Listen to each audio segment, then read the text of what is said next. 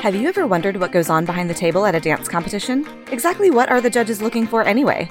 This is Making the Impact, a dance competition podcast. Each week we'll cover a different topic related to the world of competitive dance from the perspective of the judges behind the table. Today's competitive dance industry pushes the boundaries of talent, technique, and artistry like never before.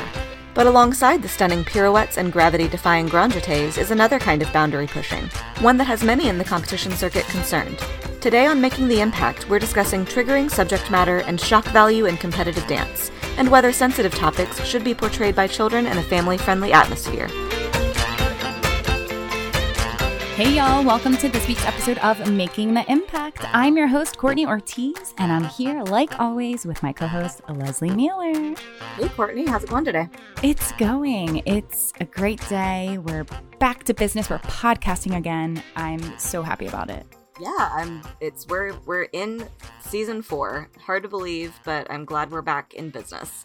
Oh my gosh. And our summers were so much fun, and now we're back, we're here, and to all of our fans who discovered us over the summer months, I definitely know there are new fans out there, so welcome to season 4. You have a lot of catching up to do, and we've had some great episodes that kicked off our season 4. If you haven't had a chance to listen yet, to all of our listeners around the world, make sure you tune in to our first Spotlight feature featuring Ree Gold, which was so awesome. Love him. And epic. Epic. Yeah, truly epic. I mean, what a way to kick off season 4, truly.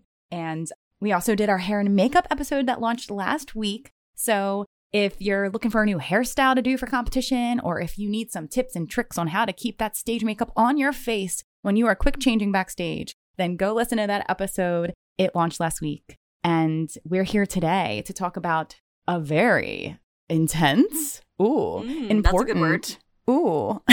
Topic. Intense, important. I like to use the term zingy. It's a zingy topic. Oh yeah. Yeah, we're talking about shock value and triggering subject matter in the dance competition world. Oh man, yeah. I think this has been an episode a lot of people have been dying to hear our thoughts on, and we get a lot of questions about these types of topics or dances that may be presented. Maybe you've witnessed them yourselves. Maybe you've sat in the audience or been a judge sitting in the chair. Maybe your dancer has been in a piece that made you uncomfortable or you weren't sure how to react. We're going to talk about all of those things today, and we have some spectacular guests, 2 brand new guests joining us on this episode. But before we jump in to our episode, I, of course, want to tell you a little bit more about one of our brand new sponsors for season 4, and that is called Industry Mentors. Industry Mentors is here to make the dance industry 1% better. It all starts with each of us working to become 1% better every day, and they are here to help you with advice for your career in the dance industry.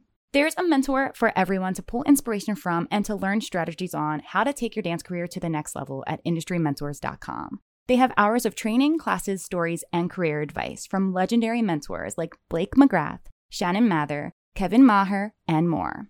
And soon, I'm going to be a mentor on industrymentors.com too. So join me and let's make the industry 1% better.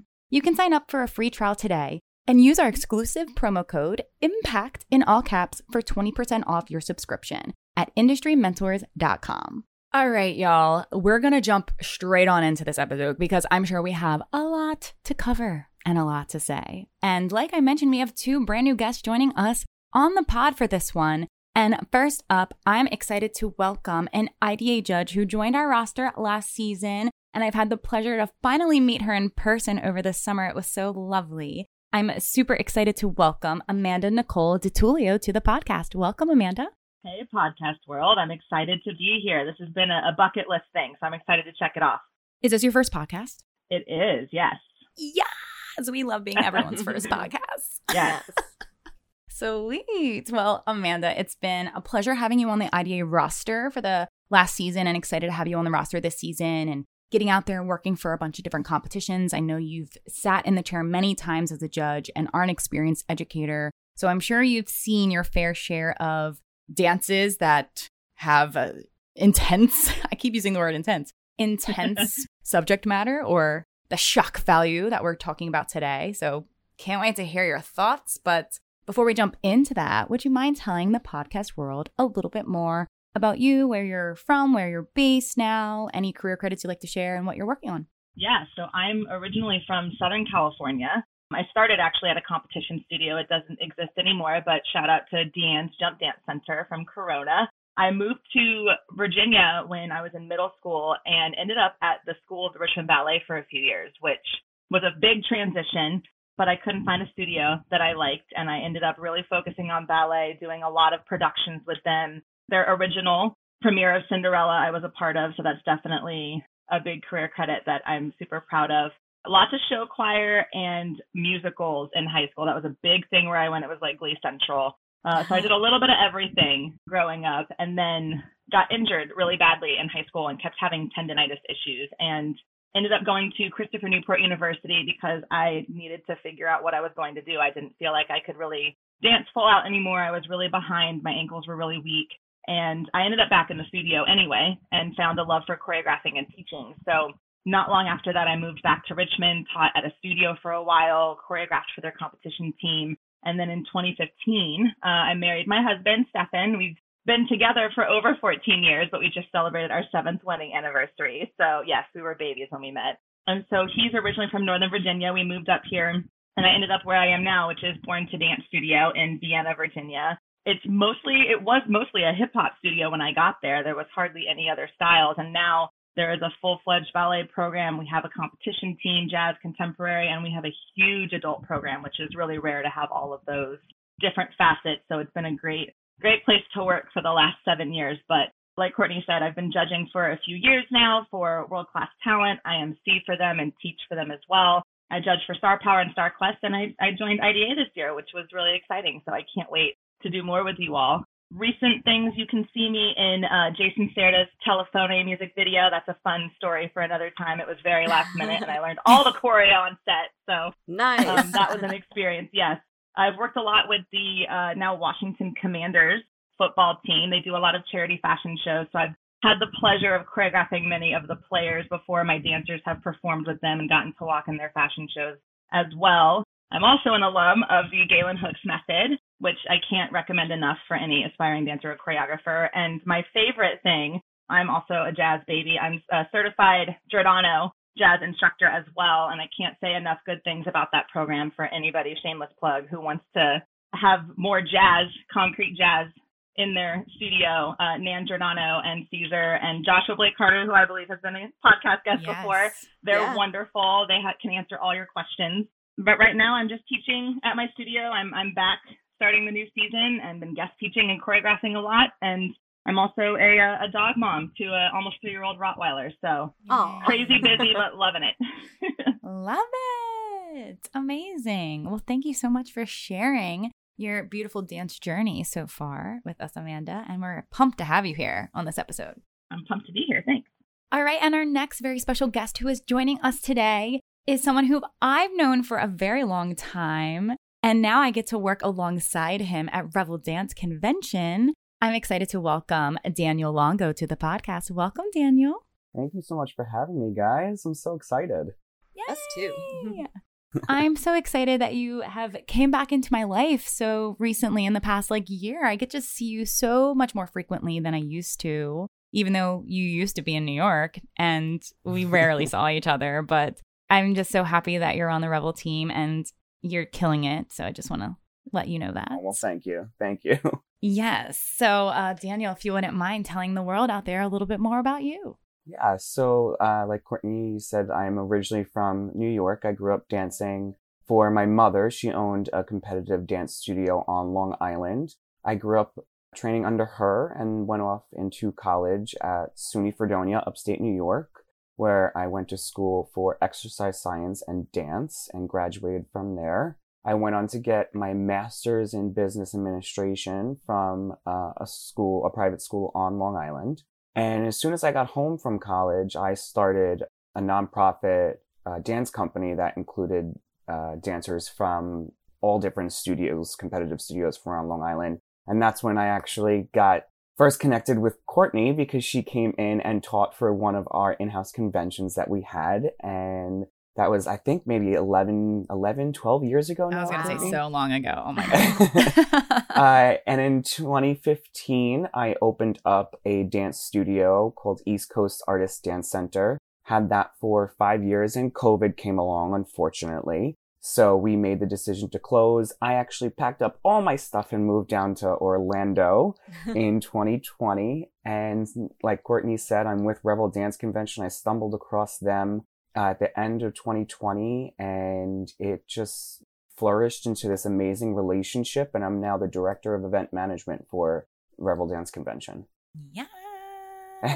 And you are working your booty off every weekend, but you are making those events happen. We had a wonderful, wonderful season. So I'm very excited for next season. Yes, me too. Thank you so much to both of you for joining us on this episode. Let's jump on in. Leslie, you ready? Oh, goodness. I don't know. Is anybody ready? I think we're ready. We'll see. So I guess, listeners, just a thing to remember, just like at any dance competition, here are 4 people giving you 4 opinions. We all have a variety of backgrounds in terms of the dance world. You know, I think probably combined, we've been judging for, I don't know, 50 years, you know, when you combine all of our experience. So, you know, take everything we say with a grain of salt. And I hope what we have to say today just makes you think, you know, because that's what we're here to do, is to spark conversation and different ways of looking at the same thing. So with that said, I actually do want to know, Daniel, how many years have you been judging? Oh, I'm sorry. I didn't mention that. Yeah, so I've been judging for StarQuest for 10 years. Okay. I started with them first, and I've done various other competitions, but a total of 10 years now. 10 I just years. wrapped up my 10th season. Okay, and Amanda, how long have you been judging? I'm going into my 6th season, but it feels like longer because I've been out so many weekends the past few years. Right. All right, well, so I only ask that because my first question has to do with sort of like everybody's memories of the past in terms of being a dancer, but then being on the other side of the table as a judge. Who thinks that we're seeing more competition routines that have been created for shock value or are using triggering subjects lately? And for me, my dancing history did not involve anything but honestly like pretty steps to pretty music, or like a fierce step to some fierce music. We weren't trying to like make a statement, you know, maybe you were in your feelings about some things, but we weren't trying to do anything on the stage besides dance. And that's my memory of growing up as a competitive dancer. But I'm curious if you guys back in the day, did you encounter or participate in dances that had some kind of like message, but on the shock value side of things? I remember when I was growing up, there wasn't many that had that straightforward message, shock value topic. I did participate in a piece in high school that was to the Martin Luther King I Have a Dream speech. And that was I would say the only one that I ever participated in. But I definitely think that the topics that are being put on stage now are more in your face. Yeah. Rather what in the past that's happened. And it depends, again, it's also a market thing, I think, where you are. It's definitely different. But I definitely do think there's more out there. Mm-hmm. What about you, Amanda? I was talking to my mom about this and asking her, do you remember anything that you were ever uncomfortable with or that you didn't want me to participate in? And she said, no, your director was very straight shooter about that kind of thing. She was all about the dance. And we didn't do a lot of props. We didn't do a lot of anything but dancing. And so I do think I've seen a bigger uptick now that I'm in the judges chair than what I experienced. I think there were some times maybe in theater settings, you know, one acts and when we were trying to be edgy, but even then we were still in a school setting. So there were certain limitations put on us. But personally, I didn't participate in anything super intense growing up. Yeah. What about you, Court? I think there were a handful of like questionable things looking back, but I don't think that it was ever in the intention of we're doing this for the shock value and we're doing this for the win, quote unquote, because I think that is something we're going to get into the conversation about very shortly. But I think that there were a handful of random dances that we were like, this feels a little political. Like, why are we doing this? And it just kind of felt like the choreographer wanted to do something to get a point across. And this is when you were growing up? Yeah, like a competition, like growing up. it was just a little out there and weird. And like at the time, I was just doing what I was told to do, doing the dance. Here's the choreography, you do the dance. That's what it is. But like looking back, I'm kind of like, why did we do that? That was kind of weird. And like, we're spending money on this weird dance that's just like, I don't know. Yeah. But I actually like what you said, Amanda. And again, we're going to just talk all about these things, but like the theater reference, but then saying that you were restricted because you were in a school, ding, ding, ding, like, hello, that is like a perfect example of, you know, you, because it's in like a public school setting or it's within school guidelines and restrictions in that capacity where it's like, is this too mature for the age of children that we're working with in this setting? Like that seems like it doesn't happen in a dance studio that should be under similar guidelines, but there's no authority figure that is holding them accountable, essentially. You know what I mean? Like that just immediately was like, well, if there was something that was saying, no, maybe, you know, not the best choice, or maybe we shouldn't, you know, they haven't learned this yet in history class or what, you know, whatever it is. Whereas like the school probably, you know, the school had to approve everything that's happening, that's going on stage at the theater and stuff like that. And we had a pretty, you know, I don't want to say progressive, but very professional theater director that he treated us like professionals. And that's part of why at the public school, we had a great theater program. He was willing to push the boundaries to a point. But like even our senior year was when the Rent movie came out. And we were like, we have the perfect cast for this. Everybody's here. Let's do it. And he said, yeah, that's too much. Yeah, no, not Rent for you. We can't. And we're like, oh, we can change this. We can change that. And he said that. And for him to say that's too much, we all went, oh, okay, well, if he says that, then I guess it's too much. But he did, you know, there were times where we had conversations about how can we take this thing that isn't appropriate and change it a little bit to make it work so that we're still getting the point across without being in your face. So that was definitely, there was a lot of that for sure. Right. Rent Junior. Right. I know. I was like, they make junior versions, but like, no. Can you imagine? and then it comes to the point of like, well, let's not even bother. Because like the whole point of Rent is not to be, you know, politically correct. Lord. Exactly. Yeah. That's funny. Okay, so yeah, I think we're all in agreement. Like we didn't really necessarily experience, you know, being asked to do shock value kind of dances or, you know, portray subject matter that was maybe above our comprehension.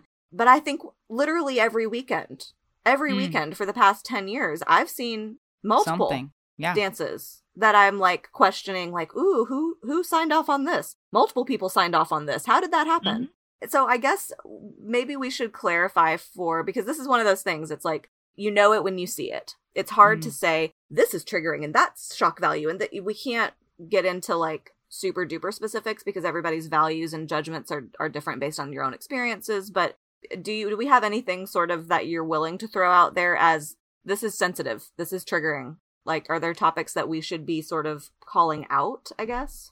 I remember I was judging, I won't give too many specifics, but there was a 9/11 piece and they chose a very inappropriate song that went along with the dance. And I had to speak up on the mic because I have my own personal experiences with my stepfather and my uncle who were FDNY, NYPD, who were the people running away from the buildings. And the way they presented this piece on stage, these kids were not alive when 9/11 went down.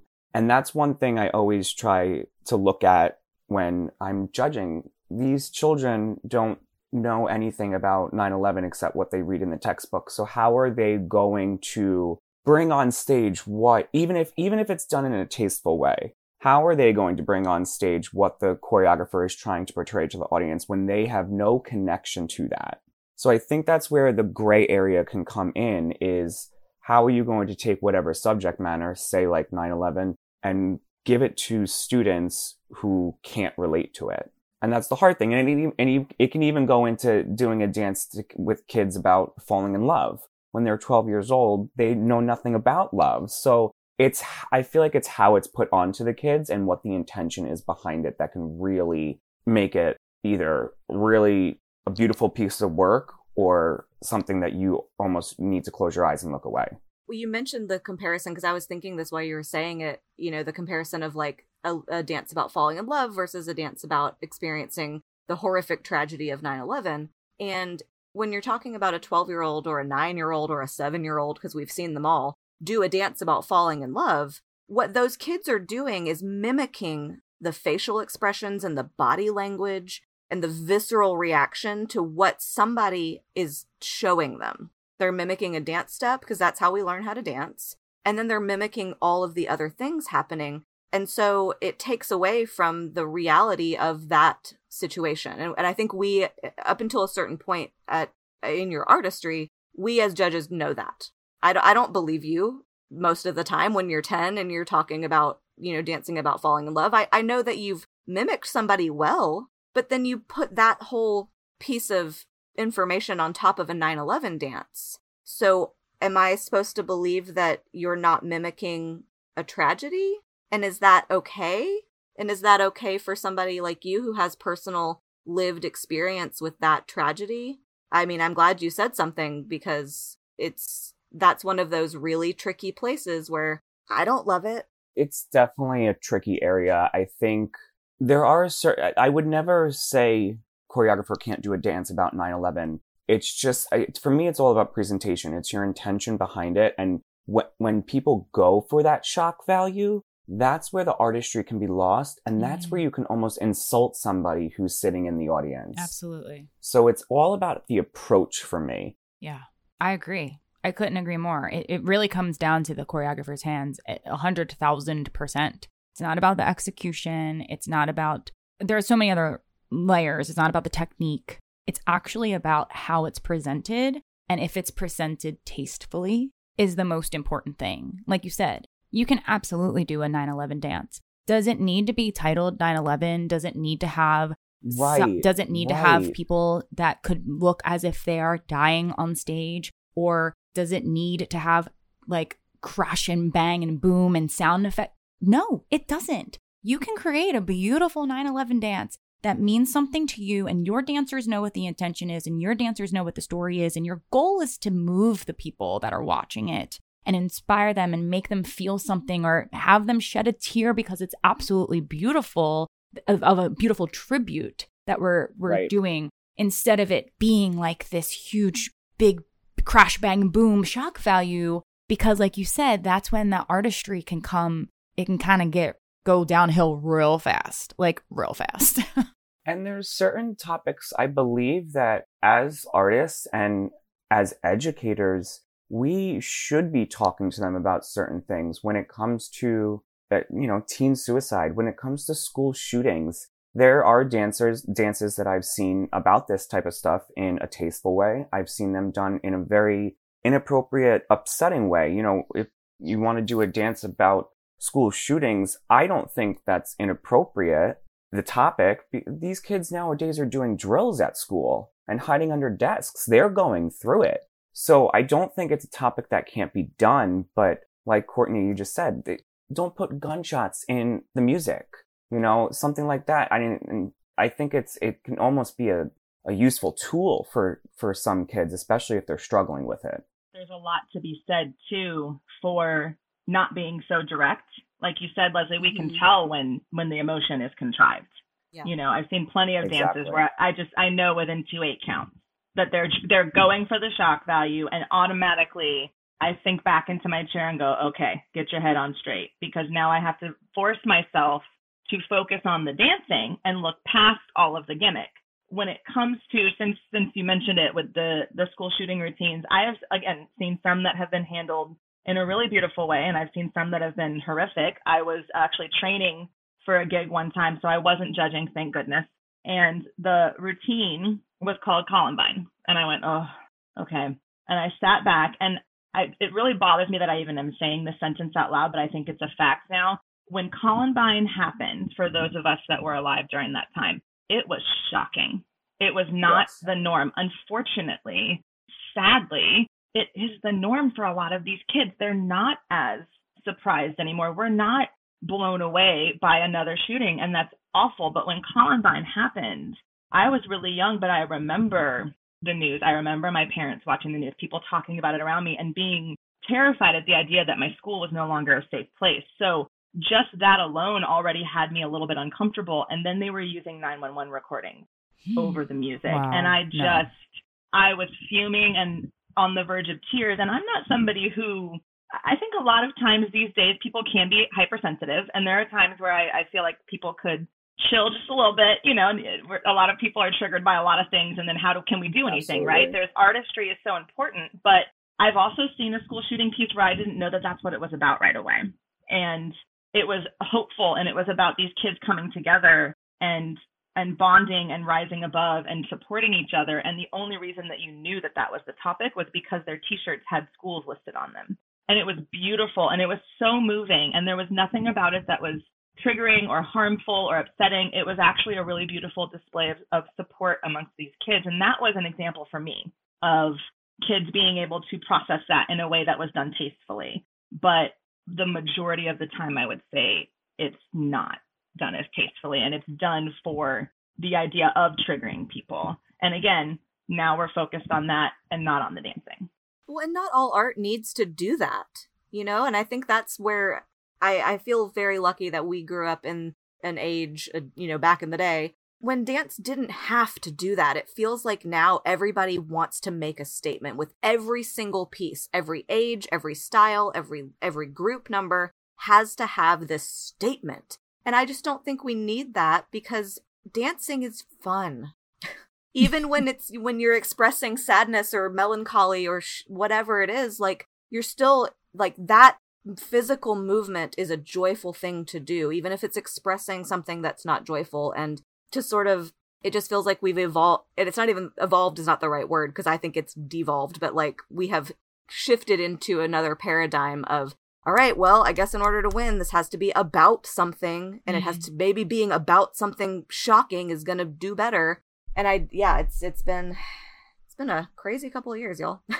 It's exhausting. It's almost like that trend when gymnastics first came into dance, and everyone was like, oh my gosh, we have to get these in so they remember us.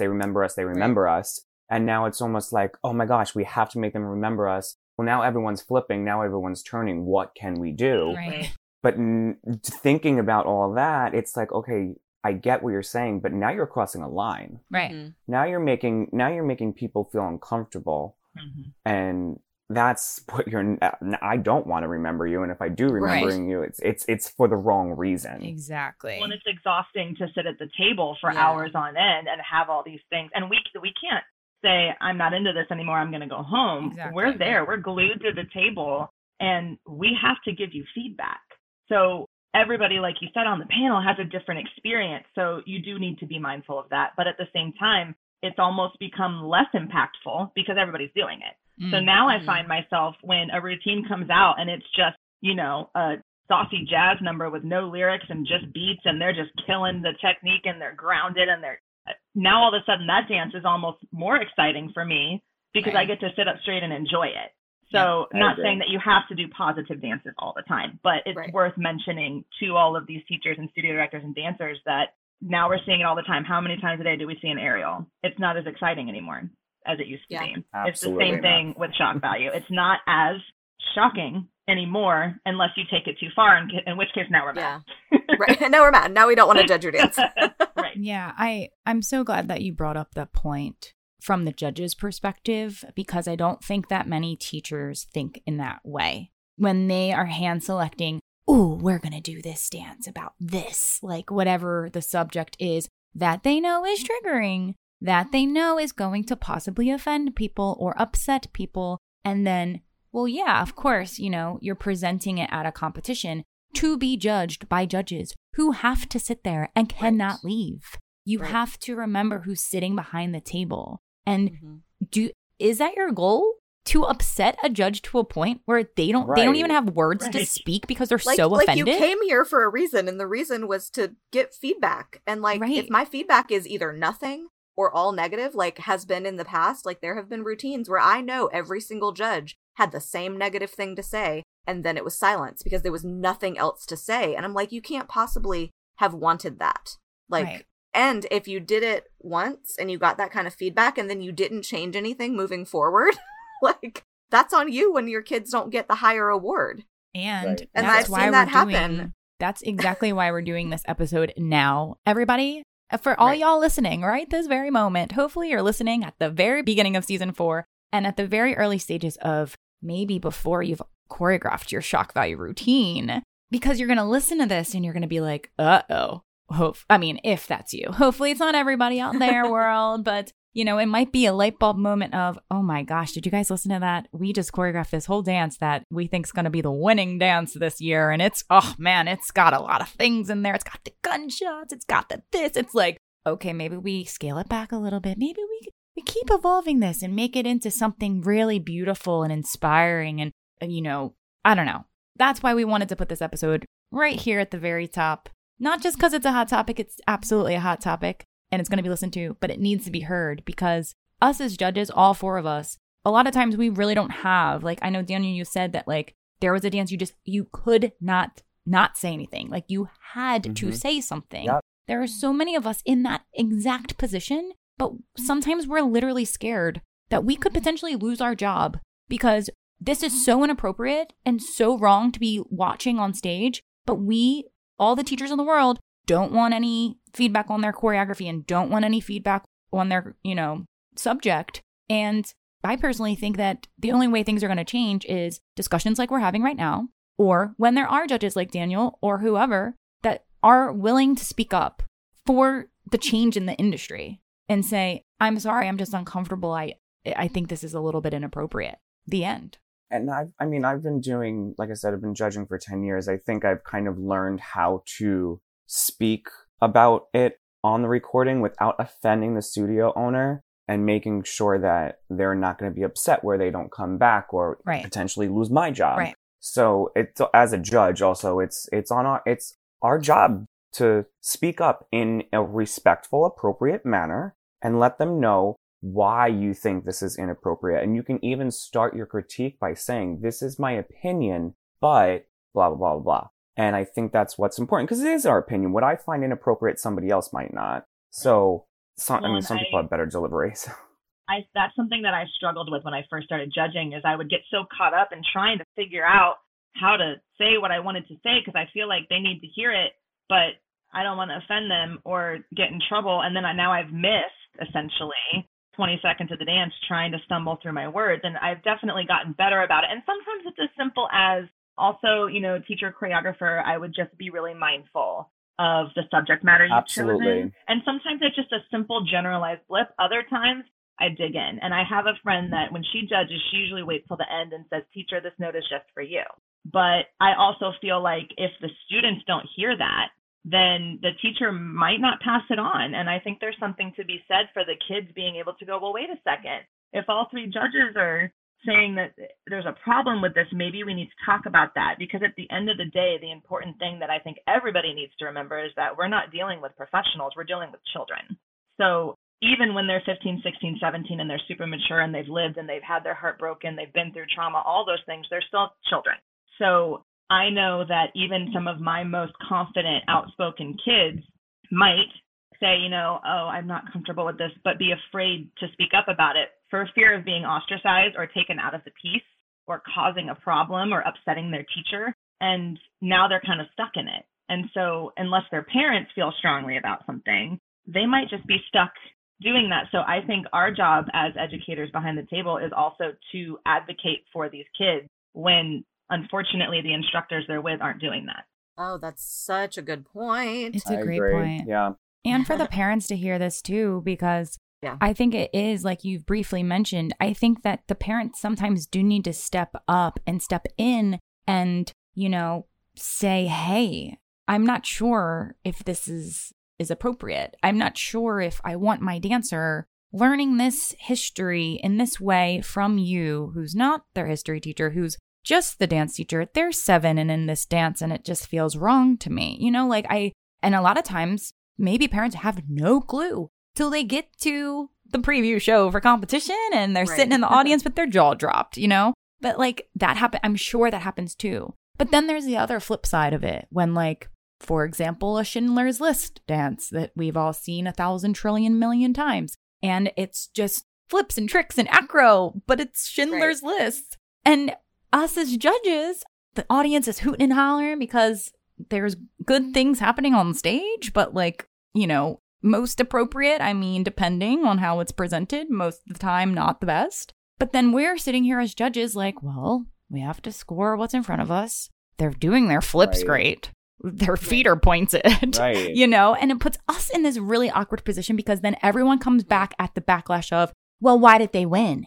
If it was so inappropriate, then why did they win? Well, we can't, like, what do you guys, I don't know what the industry wants from us. I don't know what the competitions want from us because it's, I mean, my fix for that, and I say it on the critique. If your flips and your tricks and your turns and your technique on point, I will give you the lowest possible, highest score. Because I will recognize that all of that deserves an ultimate. But those other 4 points that I could give you to bump you to the highest, that include artistry, choreography, execution, overall everything, you're not getting those points from me. Because all of the rest of it is inappropriate. And that is how you do not win first overall. And I will say that because I didn't give you those points because this choreography and the intention and the X, Y, and Z is not appropriate. But here's your 95 points.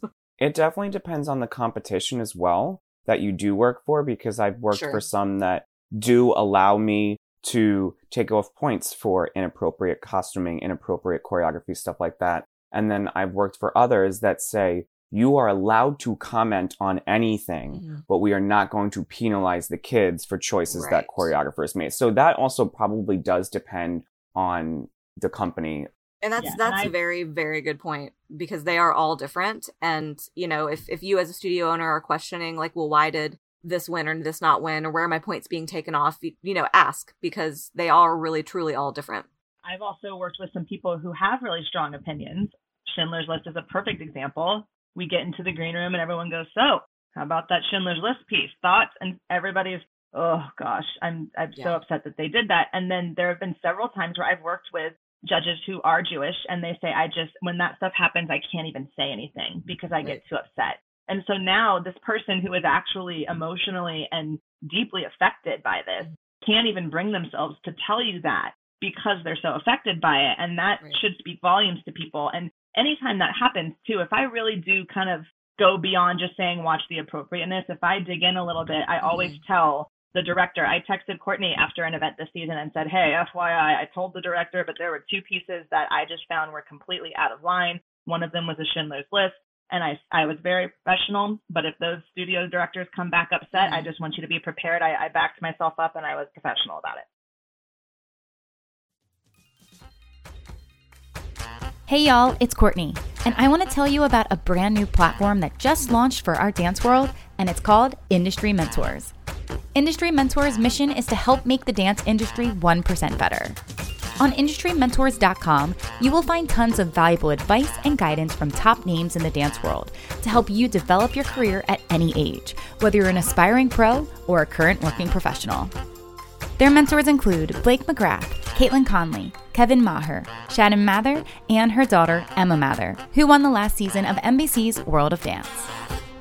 All of these incredible mentors share their stories and lessons about navigating life in the dance industry.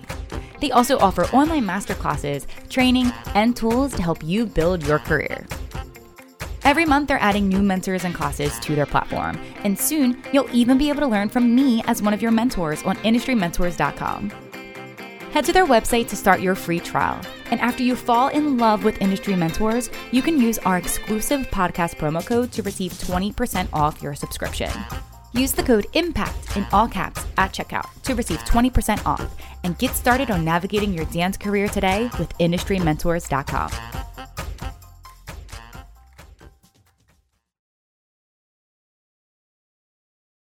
Yeah, and I think that that's really a great thing, that if there are other judges listening, for whoever you work for, you know, of course the competitions are going to tell you what they, you know, how they want you to approach your feedback or approach your scoring for your job. But if you do feel very strongly about speaking out on the critique tape to the teacher, you know, obviously that's a teacher note also could very well be listened to by the kids and may need to be heard by the kids. But it isn't a bad idea to give the competition just a little heads up too, like, you know, this is something that I said on this dance, you know, just in case, because all of the studio owners listening, I know y'all on Monday morning, email every competition in existence with all your feedback, good, bad, and the ugly, when it comes to what you experienced at competition that last weekend. And more times than not, it has something to do with what a judge said on a critique tape. And, you know, if the competition has a heads up, like, thanks for letting me know, I'll be on the lookout. You never know. You might never hear from the studio owner, and they might take that information and make adjustments and move on. And, you know, and that's what that's all about, right? It's like our opinion. We've said this a million times. It's just an opinion. I mean, perfect example. And Daniel, you know, I was a teacher judge at Rebel last season. Yeah. You know, and like, I think that's a very great way to bridge that gap. Totally. If you wanted to tell what that's about. Yeah. I mean, it was awesome that a competition like Rebel and their convention, and I think a few other competitions or conventions in the industry do implement a teacher critique, but I think it is a perfect way to bridge that gap where I don't have to focus on the technique. The other judges are handling that. The other judges are handling the execution and the technique and the performance and the things that are in the dancers' hands. And now we're talking to the teachers. Now we're talking to the choreographers, and we can really dig deeper and not really be, you know, I definitely always would present it in a way that was professional, but this is just my opinion. I'm not quite sure if this is the most appropriate for this age, this level, this dancer, you know, consider readjusting this section, or, you know, whatever it is. How are teachers ever going to learn if instead they're just getting titanium, diamond, sparkles first place? If it's winning, right, they're going to keep doing it. Exactly. Yeah. And that's the hard, I think that's the hard part in our industry industry right now. I've found a lot of younger teachers really struggle with this as well, because you're trying to make your mark and you want to get your name out there. And I know I was telling Courtney about this example. When I was a pretty young teacher, I got very popped up about a subject, and I'm just going to keep it to myself so as not to blast a whole bunch of, you know, we don't need to go that far, but I really wanted to go there, and my students wanted to go there, and we were fired up, and we had this choreography session, and it was a beautiful dance, but we had these sound bites at the beginning that laid out what the dance was about.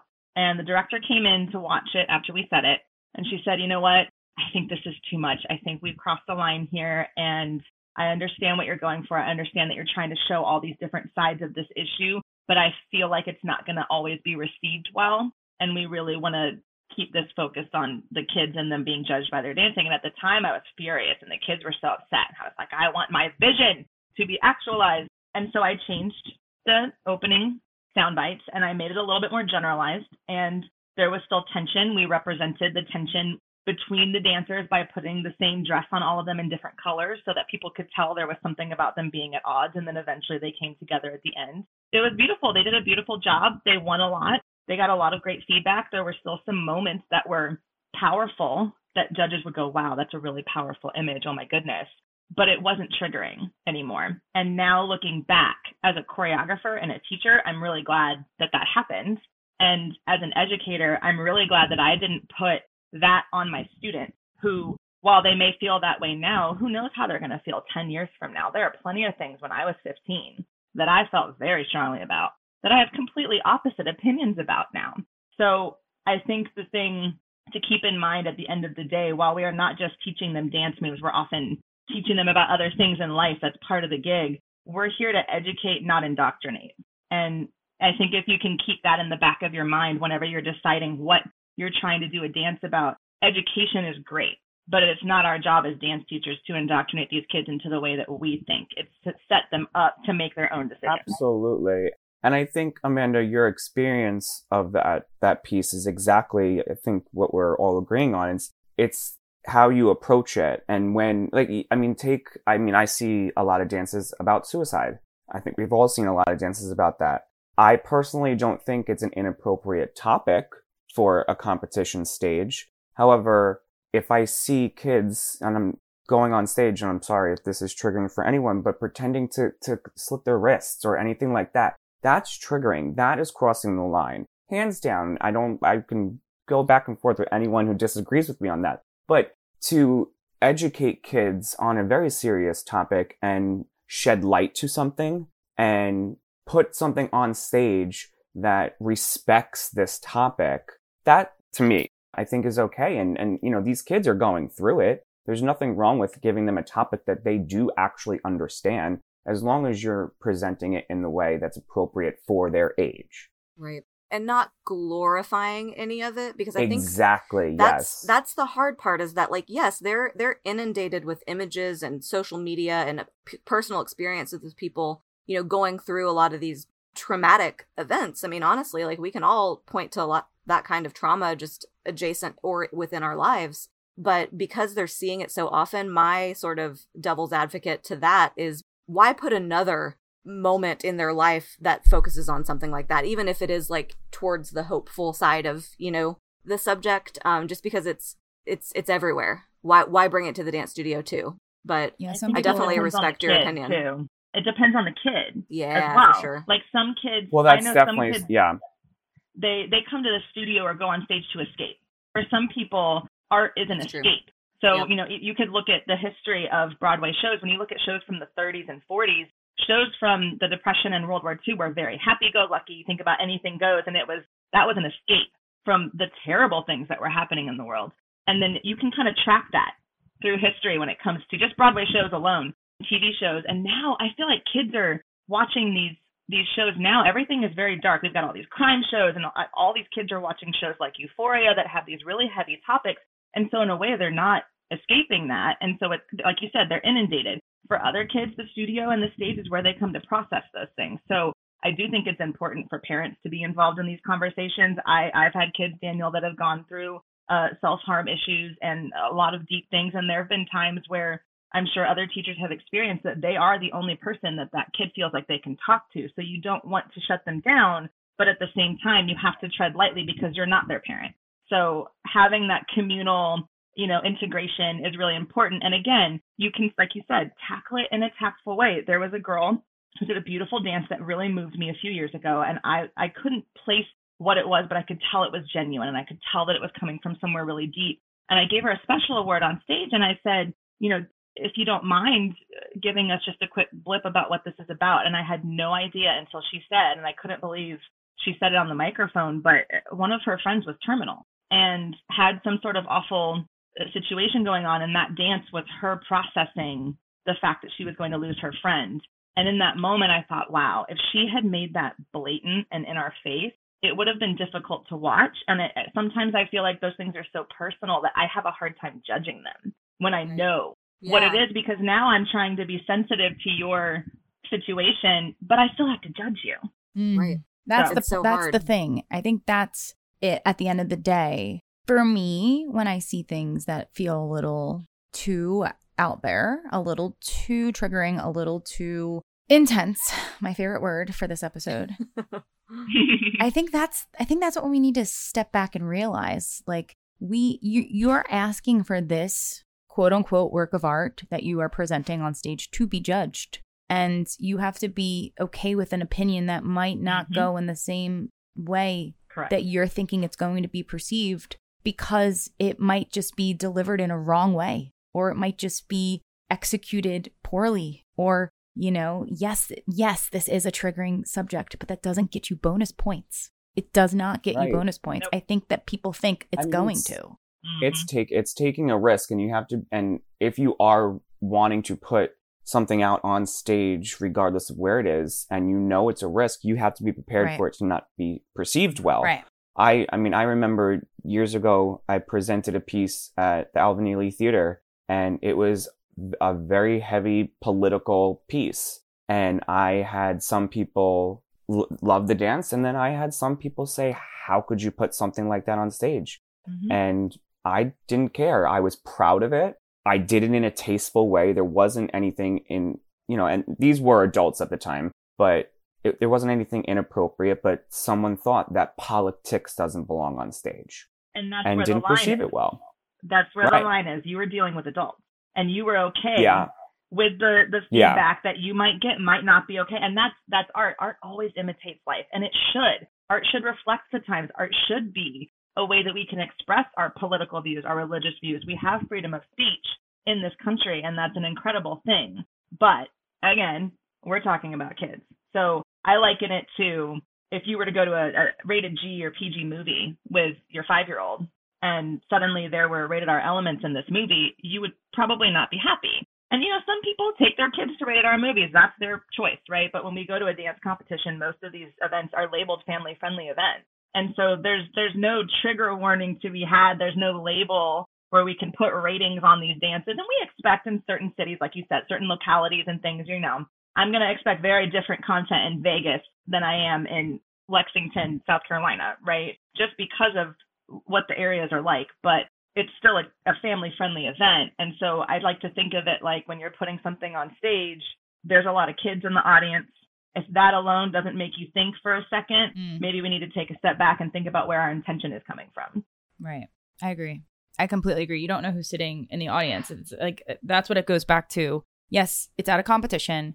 Your goal is to please the judges. At the end of the day, you're trying to please the judges because it's a competition. Otherwise, go perform at the parade. Yeah. Absolutely. And I think that's really what, like for me, when everybody's like, well, the judges, well, you came here for the judges. I don't know why else you came here, because there's other performance opportunities. There's other team bonding opportunities. There's classes you can take, but you come to a competition for the judge's opinion, to give you feedback, to give you a score, and so to rank you. Here, this is what we're doing. And so I just want to ask, have you guys have heard, and at least I have in the past several years, of judges truly just sitting back and not judging a piece? Has that ever occurred to you to do that, or have you I just sort of think that's a little unprofessional. Yeah. Like, you are hired to give an opinion, even if you completely don't agree with what's on stage. Speak in an appropriate professional manner and let them know why you think that's inappropriate.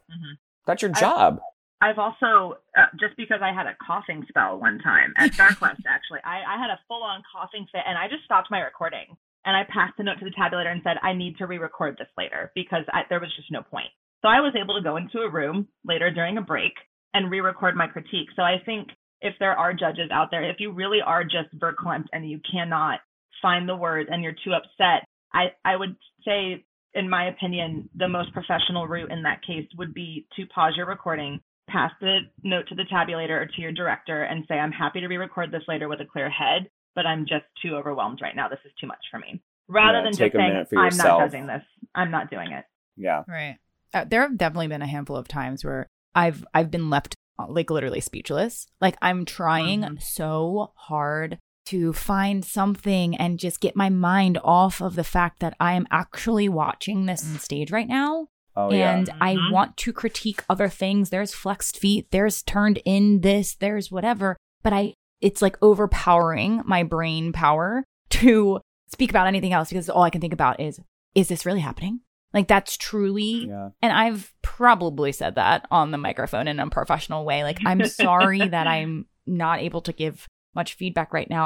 I'm just really stuck on this subject, or, whatever it is. I mean, that's honestly how I feel in that moment. And I think that's not a bad advice, Amanda, if you have the ability to, I need to do this later, because at least you know what's coming now.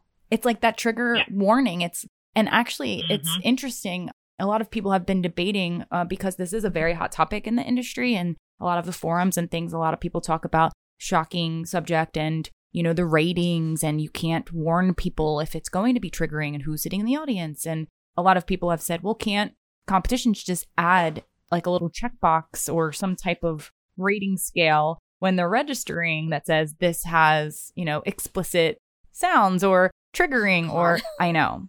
No. Yeah. And like, I mean, I don't know. Like, you give an inch, they'll take a mile. Exactly. It's like, what are we gonna see? What are we gonna see? I checked the box. You said I could check the box. Right. No. Right. It'll get abused. But then it also gives the teacher, choreographer, studio owner, like almost like a spark. Like, oh, let's create something triggering, right, just so I could check that box. I might be the only one with a checkbox this weekend. Right. Like, no. Exactly. I know, and that's yeah. It's and remember, at the end of the day, too, teachers, you're creating this work for kids. I'm gonna say that every 5 minutes. It's true. But what is your intention behind creating the shock value and the triggering? If your goal, we've talked about wanting to win, right? And I think some of that mentality comes from seeing these shocking things on, like, So You Think You Can Dance and Dance Moms. Those are TV shows, so keep that in mind. But we could go on a whole tangent about that. But what is your intention in taking something traumatic and triggering to win a piece of plastic? Do you know what I mean? Like, yes, we're winning and we've got the pride and we've worked hard for the win. When you get down to it, if your intention going in is to stand in the wings and peek out and see if the judges are upset. Maybe we need to take a step back and go, okay, well, 100%. maybe my kids really want to do something that they can process. Okay, so we're going to sit down and have a conversation. Parents are involved. We're going to have this beautiful artistic moment. We don't care what the judges say because we are just doing this for us, and that's beautiful. But if you're sitting there saying they better cry if you don't make the judges cry, I've heard people say that. I've heard them say that too. I've heard Totally. so many crazy That's real. freaking things teachers say to their kids. It's so real. About me. I've make them cry. If someone's not crying in the audience, you didn't do your job. What? Right. What the hell? That's not a job for a child. Yeah. No. Oh my goodness. Absolutely. Like, as if they don't have enough pressure on them. Right. Exactly. Right. Yeah. Oh man. So many things. I've definitely heard that. At least I'm never backstage. Some of y'all are backstage more often than I get to ever be backstage during it, but definitely heard those things before from people. Which, I mean, yeah, I don't know. I have so many thoughts, and I really don't know the best way to prevent this, I guess.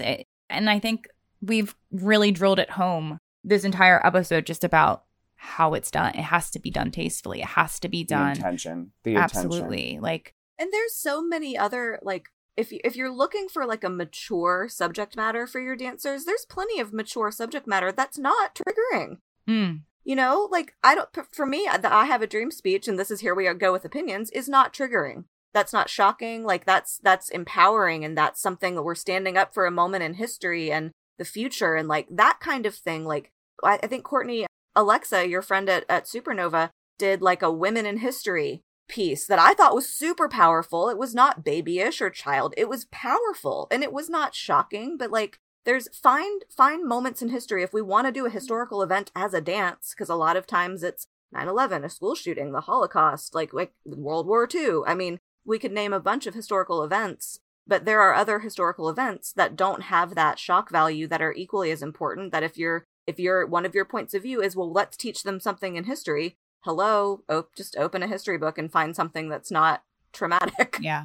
Another subject that I think is abused often on competition stage that is a little triggering is mental illness. And I feel a lot of people go into certain costuming choices that are just very inappropriate to have on stage, or have like bruises all over your body, or just the way that you're telling a dancer to act in certain choices on how you think someone would act. Like, it's just it's honestly ignorant and rude, and it comes across just so icky to me that those are sometimes those kinds of dances where I'm just like, I cannot believe I'm watching this. Like, I really cannot believe. Like putting kids in straitjackets or something.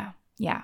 You know, that I've seen that done so many times, and it's like, how are you teaching kids about mental health with this piece? That's not a teachable moment. You're not teaching them anything. Not done that way. No. That's what I'm saying. Not done that way. If you're trying to teach kids about and raise awareness of mental illness, you have to, first of all, tread lightly, because that is a huge, huge subject, especially nowadays. That's a tough one. Well, and even like very recently, Lizzo and Beyonce, I think, had to backtrack and pull some phrases from their music that I don't think they even realized were ableist and were, you know, phrases that just polite society does not use anymore because they are outdated. And if Lizzo and Beyonce can say, listen, I actually didn't know, I was ignorant, now I know, and I'm removing that from my multi-million-dollar album, surely a dance teacher can pull back and say, you know what, maybe not a straitjacket. Maybe not the insane asylum dance where everybody is running around and portraying crazy hair. Yeah, like we, you know, it's think a little bit more and think outside of the bubble of your world. And you know, it's hard for us to help you with that as judges because we only have 3 minutes.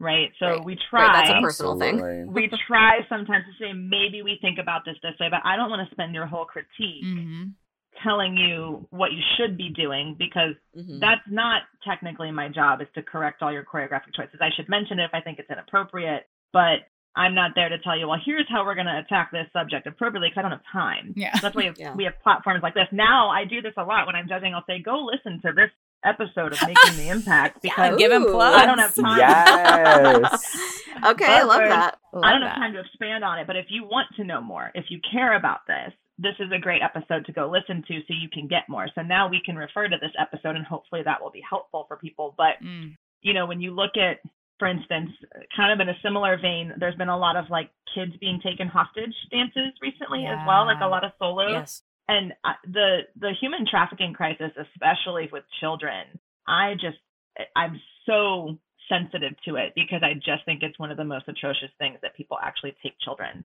And so I can't fathom why a parent would want to see that acted out by their child on stage. It's a terrible thing, and it's something we should raise awareness about. But again, context is really important. Sometimes we can't tell the context of the dance within the competition world. Maybe a concept video where you can put information and here's where you can go find more and how you can help might be a better opportunity for some of these subjects like mental health issues. But putting kids in padded rooms on stage and having voiceovers saying don't interact or get too close to the patients or they might become violent. What is that? Yeah, I heard that once. What is that teaching our kids about their mental health issues, which we know, especially after this lockdown, they're all experiencing? That's not giving them a positive, a healthy view on how to start talking about and dealing with their own issues. It's just sort of glamorizing or romanticizing it or, you know, demonizing it. Instead, you might not realize it in the moment, or they might not realize it in the moment, but all those things, I bet if you tracked a dancer all the way through their career, a psychologist was to track them and then to look at how those things affected them as an adult, they would all play a part for sure. Absolutely, it would. And the more you expose, you know, I don't have the science on this, but like if you're doing a dance, you know, a padded room dance every day, you're practicing it every day for a year, that sticks in your head. That's now embedded in part of who you are. And what would it be if it was a different subject? What changes about you and your personality if it's a different subject for a year, you know? Absolutely. Yeah, a lot of people have mentioned that as another point to why do it. And you kind of briefly mentioned it, Amanda, at a point where you were like, why?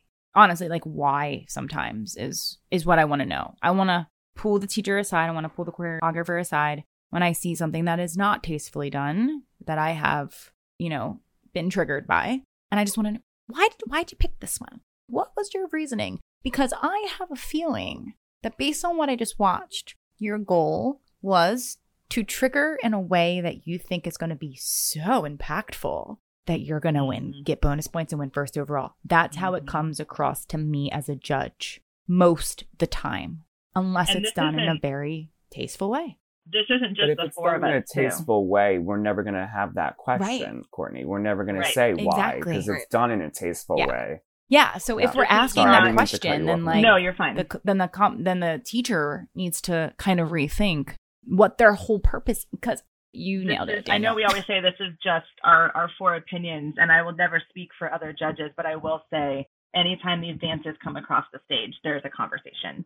And 9 out of 10 times, 9.5 out of 10 times, everybody in some way goes, wasn't feeling that. But I think to play devil's advocate just a little bit on some of that, I saw a solo this season. It was a senior male dancer, and it was unbelievably guttural. And you could tell that he was just like, his guts were on the stage by the end of it. And I was in tears, and it was really moving.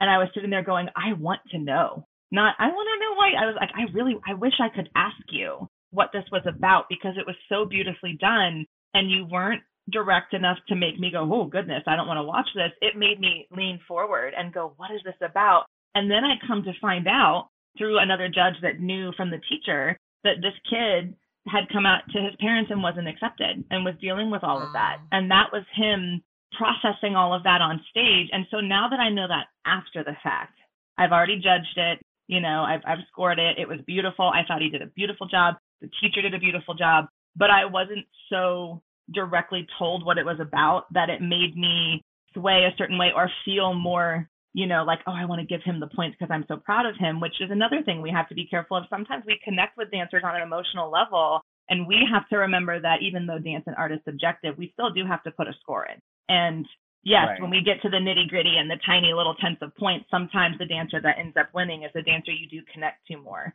And your performance score is a part of it. But I just feel like that was one of my favorite examples of somebody who just really handled what they needed to process on stage in a healthy and positive way without putting it in our faces to a point that we felt like we had to speak a certain way about the subject. What a great example. And now I really want to see that piece. But I've always said to dancers, soloists specifically, sometimes with a group, I don't need to know what your dance is about. You need to know what your dance is about. Because if you know, I know that you know. Mm-hmm. And it doesn't matter. Because I'm going to put my own story on it if you're effectively doing something. If you have your own story, you know, you don't have to yell at me through choreography that this is about this subject. Love that. Because art affects everybody individually. So as long as you know, I'm good. Mm-hmm. You know, and that's what I think is so lovely about that example is that like he knew and you knew he knew. Yep. But you had no idea. Yep. And I think that's a good thing to clarify too, is sometimes, at least for me, when I tell dancers, you know, your technique is beautiful, I've given you all these critiques, but now I would really love to know what this is about. I'm a little lost in what our story is. It's not me saying I literally want to know exactly what it's about. It's what you said, Leslie. I want to know that you know what it's about and that I can sit back and go, they know what they're dancing about. I think that's a great thing to clarify because I think we say that a lot. Yes. Well, what is this about? I feel like we're missing the story. Yeah. Doesn't mean we need some novel, but direction and intention is always obvious when it's there and when it's not. I agree. Yeah, that's when you go back into the rehearsal the next day, sit down with your dancers as the teacher, the choreographer, and say, can someone tell me what this story is? What are you feeling at this point in the dance? What are we trying to convey in our expression, in our performance, in our, you know, execution at this point? Where are the arcs in the story? Like, if that's never being said in rehearsal and we're just drilling the technique and making sure our turn sequences together and we're leaping on count one, like, then we're all making this face at the same time. Right. Don't forget to make them cry at this point and make sure that, you know, it's like, no, that's not, no. We need to go back. We need to go from the beginning to the end and we need to create this story. And we all need to be on the same page with the story and all fully committed. And if it's not a solo, are we all telling the same story? Or are we all doing our own interpretation of a theme? There's a difference in that enactment of any story. Sure. There's a huge difference, and I always am seeing that disconnect with groups, and especially duet trios too. I found that a lot, and that's a whole nother week. That's another podcast, but you know, having that clarity. Yeah, writing it down into the notes. Oh yeah, that's how do we not think of that one yet? I mean, seriously, that's so basic, but like so it's good. So good.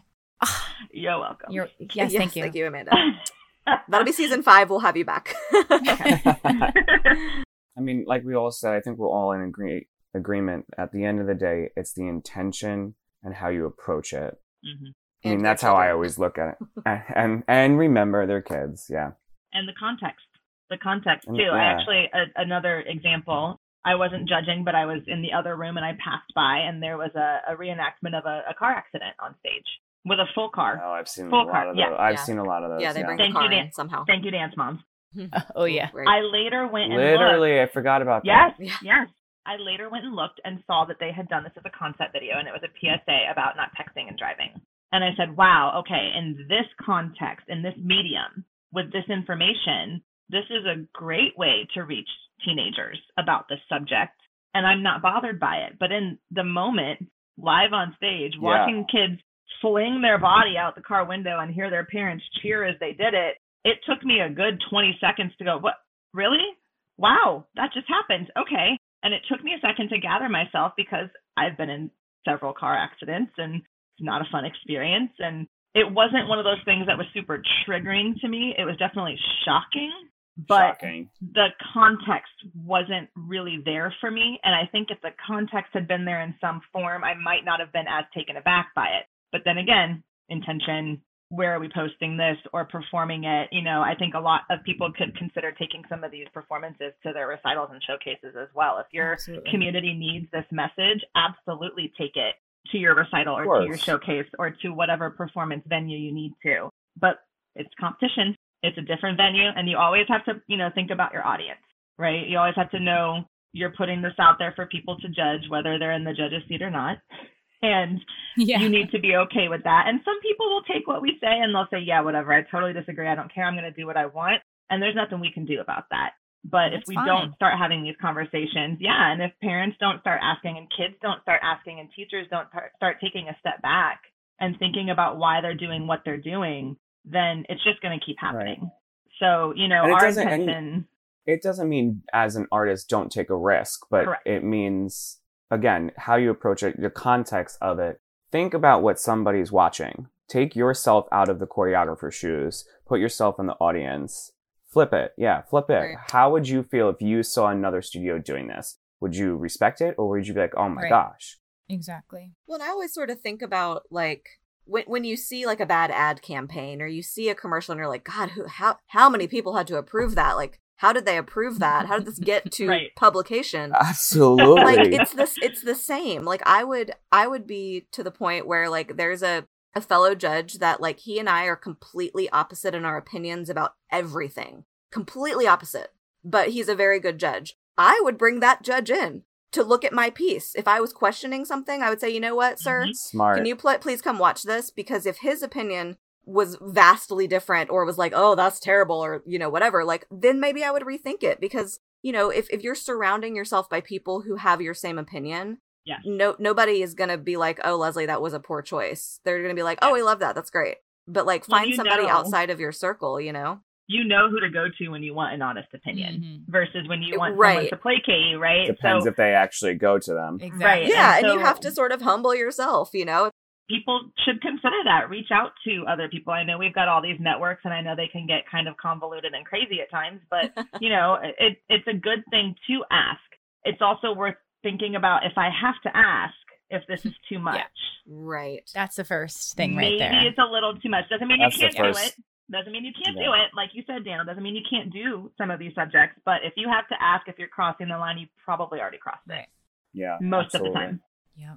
Well, y'all, we definitely went there with this one, and I love every second of it. And I think everything that was said is so important and so necessary for so many in our industry to hear. So if you are tuning in to this episode, to all of our listeners, whether you're a dancer, a dance teacher, a studio owner, pass it along and share it with others who you think could use this amazing guidance and advice and opinion from 4 veteran judges in the industry who have watched our fair share of triggering topics and shock value dances. We've seen so many great ones, maybe not so great ones, a little bit in between, and take a look at what you're about to head into the season presenting and make sure that it feels appropriate for the context and the audience and who might be sitting in that chair and who might be sitting in that audience, because I think that is a big factor in when it comes to competition dance.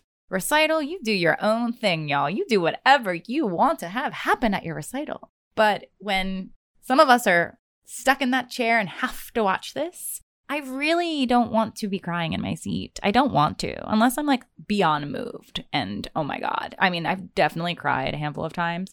There have been a handful of times where I've cried where it was like a triggering cry and it took me a long time to recover from that as the judge. And that's not a great feeling when I have to work 15 more hours the rest of that day. It's not fair to the rest of the dancers either that you're now stuck in this cloud. And now you have to judge Ay Caramba, and you're like, oh, right, you're like, okay, oh wow. gosh, here we go. Ay Caramba. Oh yeah, we've been there. We've all been there, I'm sure.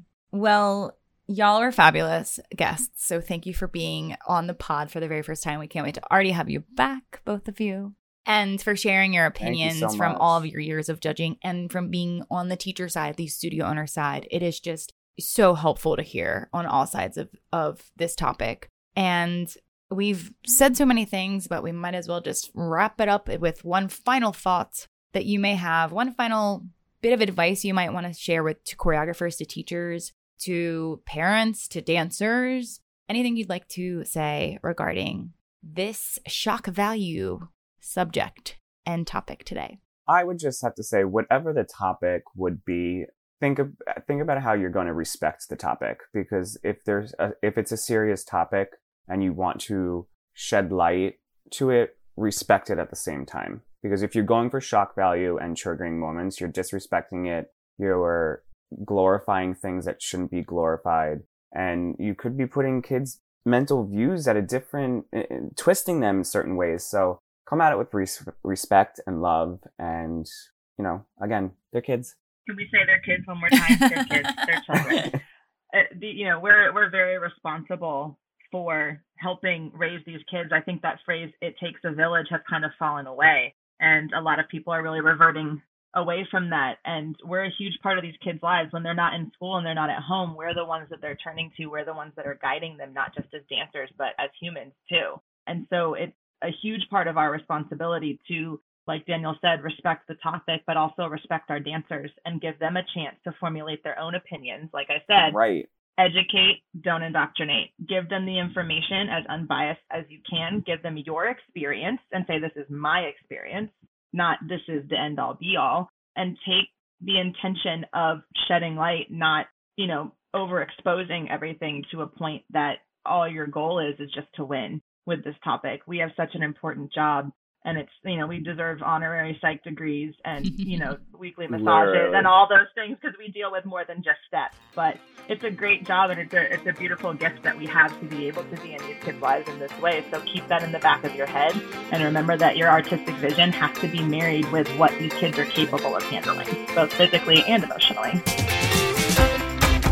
Thanks so much for tuning into this week's episode all about shock value and triggering subjects at comp.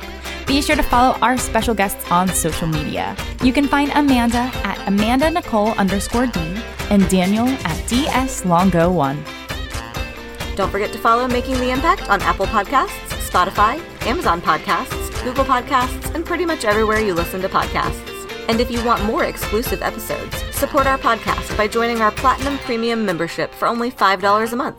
Subscribers receive free Making the Impact stickers, shout-outs live on the air, ad-free listening, and exclusive access to our Q&A episodes for members only. Join now at impactdanceeducators.com/supportourpod or click the link in the show notes. Be sure to check out IDA-affiliated competition, GEMS Dance Competition. GEMS Dance Competition is a fresh dance event created by studios for studios, with the intent of changing the norm. Their competitions are designed to be a positive experience for you, your staff, your students, and your entire family. At GEMS, you are always guaranteed an encouraging, educational, professional, and fun environment at each location. With full panels of IDA judges at every event and locations throughout the Midwest, we highly recommend adding GEMS Dance Competition to your 2023 competition schedule. To learn more about GEMS and to register for an upcoming event, head to their website at dancegems.com. Season 4 of Making the Impact is kicking off to a great start. Stay tuned for more episodes coming your way, including when to go pre-pro, why some studios don't compete, and our first Studio Spotlight episode of Season 4. We'll see you next week. Until then, keep dancing.